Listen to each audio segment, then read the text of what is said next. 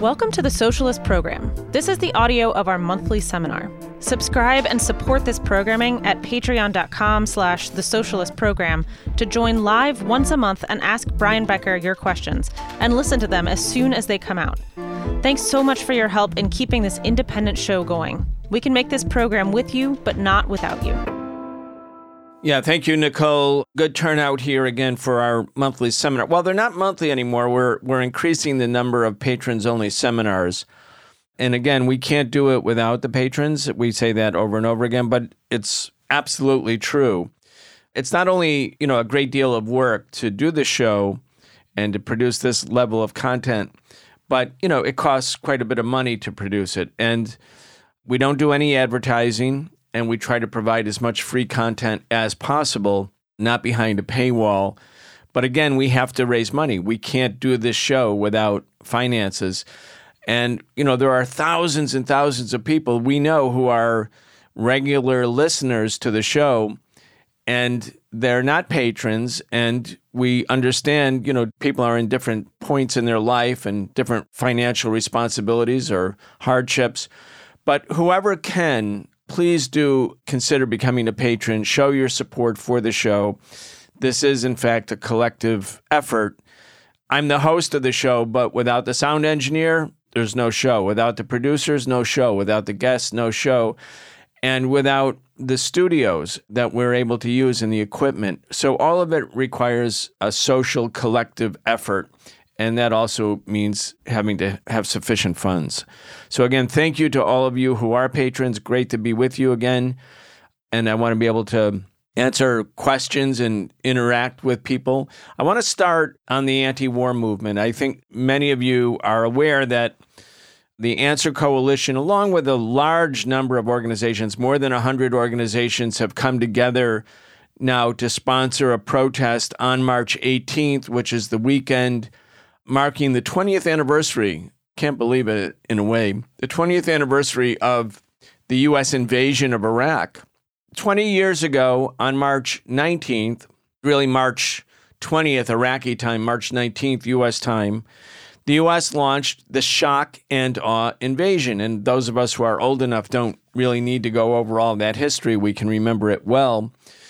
But I do want to emphasize some elements of that invasion because Bush and the Pentagon coined it shock and awe. Shock and awe was the language used by slave owners in South Carolina to awe enslaved people in the event that they might be considering becoming free people or rising up. So the shock and awe is the language of terror. It's the language of terror, of ultimate, maximum, comprehensive intimidation. You don't usually use language like that if your mission is liberation, if your mission is to emancipate and oppress people. It was obviously designed to scare the Iraqi people and to make them understand that if they resisted, that they would die. And just like the U.S. did in 1991 in that first Gulf War, where I was also one of the organizers of an anti-war movement, a very substantial anti-war movement at that time, not as substantial as 2003. But the U.S. at that time bombed the electric grid, bombed the sewage system, bombed the water system. These were systems in Baghdad. Baghdad is not close to the area that Iraq had occupied. Kuwait was like far, far away from Baghdad. But the U.S. took the battle right to Baghdad because it wanted to cripple Iraq. And it wanted, as one of the generals sort of inadvertently said, we wanted to carry out a bombing campaign that would supplement sanctions, meaning if you deprive a people of that which they need to sustain life in a modern society, technology, industrial goods, food, water, drinkable water, sanitation services, electricity. If you can destroy with bombs the core elements of a society's system, and Iraq had no air defenses at all in 2003, then the impact of sanctions are maximized. And that was the case in 1991 as well. So the U.S. had this policy basically to destroy Iraq from 1991 until 2003. I was in Iraq multiple times in the late 1990s because we were bringing medicine to Iraq. We were openly carrying out this international civil disobedience campaign to show that the sanctions were a form of slow motion genocide. And we wanted people, the American people basically didn't know about sanctions. Or if they had heard about them, they didn't know what the consequences were. So we were going back and forth to Iraq, bringing medicine. And I've said this before in the show, I was in Iraq in December 1998 when the Clinton administration announced Operation Desert Fox, which is the same language that the Nazis used for their North Africa campaign, coincidentally. But that they dropped 1,000 bombs and missiles on Iraq between December 12th and 16th. And I was there, and I left on December 11th. The Iraqis came to our delegation and said, look, we can't protect you. We couldn't fly out of Iraq because it was a no-fly zone. So we actually drove through the desert, which was about an 18-hour-long drive through the desert to Amman, Jordan, where we could fly out. And the U.S., just bombed the country over and over again for 4 days. Just think about the level of aggression. I mean, here's the same U.S. media that's talking all the time about Russia's invasion into Ukraine, and there's never any emotion. There's never any sort of condemnation of what the government in the United States did to the people of Iraq. I mean, it wasn't only Iraq. I mean, there was also happened in Libya, and the U.S. used proxies to do it, and direct U.S. intervention in Syria too. And there have been many other places. But the magnitude of the violence in Iraq, it's hard to equate with that. And there's no, this wasn't like a country on the United States border, like Ukraine is on Russia's border, and NATO was expanding into Russia's neighbor and putting advanced weapons in Ukraine.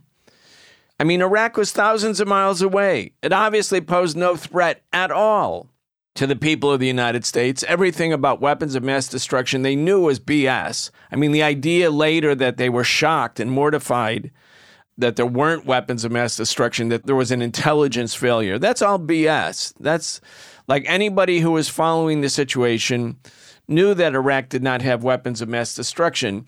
The reason we could tell is that there were 13,000 weapons inspections carried out by UN weapons inspectors led by the United States over all of Iraq for many, many years.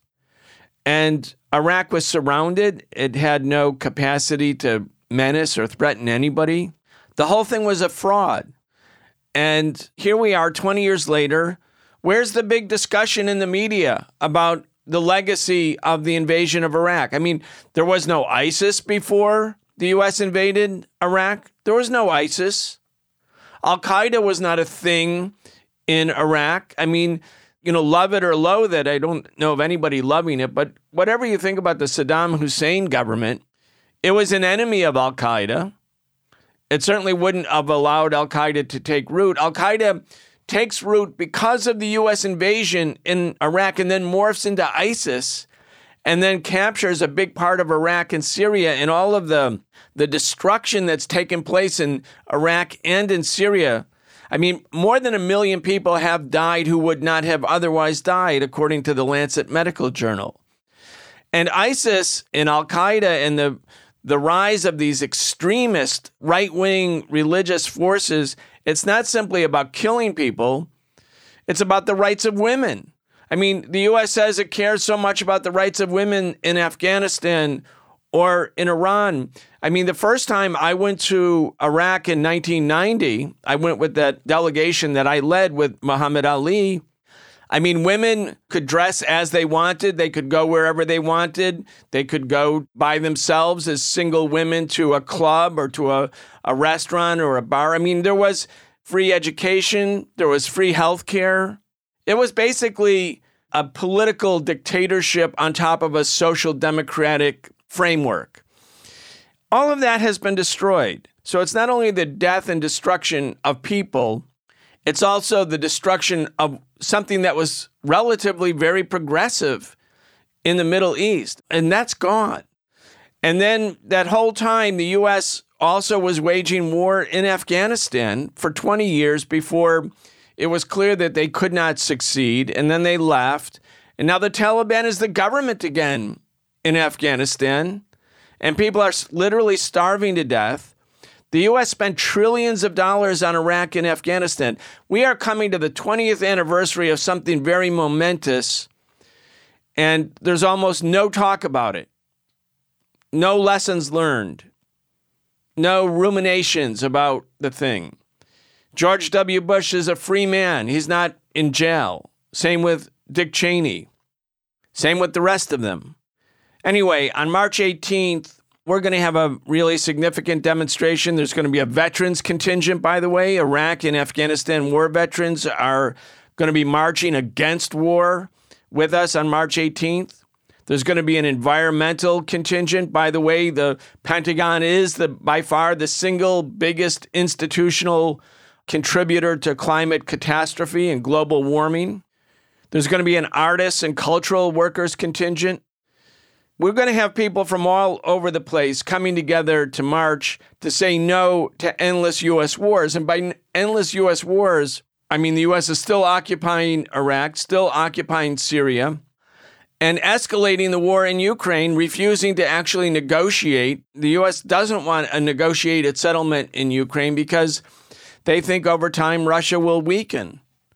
It hasn't so far. I mean, not that we can see anyway. I mean, there have been economic hardships because of the sanctions, but Russia's not winning the war, but neither is Ukraine. But for the U.S., for the military-industrial complex, it's great business. And the U.S. feels, look, there's no real blowback at home because it's not Americans dying. It's Ukrainians and Russians dying, but it's really their war. There's no way Ukraine could have launched these counteroffensives successfully except for the fact that U.S. weapons, U.S. technology, U.S. intelligence, and U.S. military leadership is actually calling the shots in the war against Russia. So anyway, we're going to be marching together on March 18th. There will be some sister actions in San Francisco and Los Angeles. All the nearby cities are coming to Washington, D.C. Further away places may do their own action. But of course, it's not going to be like we're not going to have millions of people in the streets because, again, the Americans are not dying in Ukraine. If the Biden administration said the Russian aggression in Ukraine is so bad, we must send U.S. troops there to fight, millions of people would no, we don't want another war, now a major war with a major power. They wouldn't want a war like Iraq or Afghanistan. But the Biden administration is not testing that. But nonetheless, step by step, we're moving towards a confrontation between the United States and Russia and the United States and China. And we're moving, without political blowback of a sufficient type in the United States. All the more reason why we have to keep building this anti-war movement. The other parts of the demonstration on March 18th is we're going to stand with the Palestinian people. This is an extension of American dominance and power and hegemony in the Middle East. The crimes being committed by the Israeli government against the Palestinian people are accelerating the tendency towards another major war. But even short of that, there's daily violence being perpetrated against the Palestinians. We're going to stand with Palestine and show that the struggle for Palestinian self-determination and Palestinian freedom has to be connected to all of the other movements for social justice and peace and self-determination. So we're going to be standing against sanctions, the imposition of sanctions by the U.S. on Cuba and Venezuela and other countries, standing with Palestine, standing against the occupation of Middle Eastern countries, and demanding peace in Ukraine rather than an escalation. So if you're in the Washington, D.C. area on that weekend, join us March 18th. We're going to be meeting at the White House. The rally will start at 1 o'clock. We'll have a march. Anyway, Nicole, I want to be able to take other people's questions, but this is a time to act, everyone. There were bigger demonstrations in Europe over the last few days. Again, it's not going to be like what we had on January 18th, 2003, where we had 500,000 people on the mall. And it's not going to be like February 15th, 2003, where maybe 35 million people around the world came into the streets on the same day. But, mass movements don't start all at once. They start by taking smaller steps And this is going to be a smaller step, but it's a very significant step, and a lot of people are coming. So I'll leave it there, Nicole, and then let's open it up for questions. That's all for this preview. If you'd like access to the rest of this seminar and our entire archive of exclusive seminars with Brian Becker, become a patron at patreon.com/The Socialist Program. We are an independent show, and we cannot make this programming without you. Thanks so much for your support.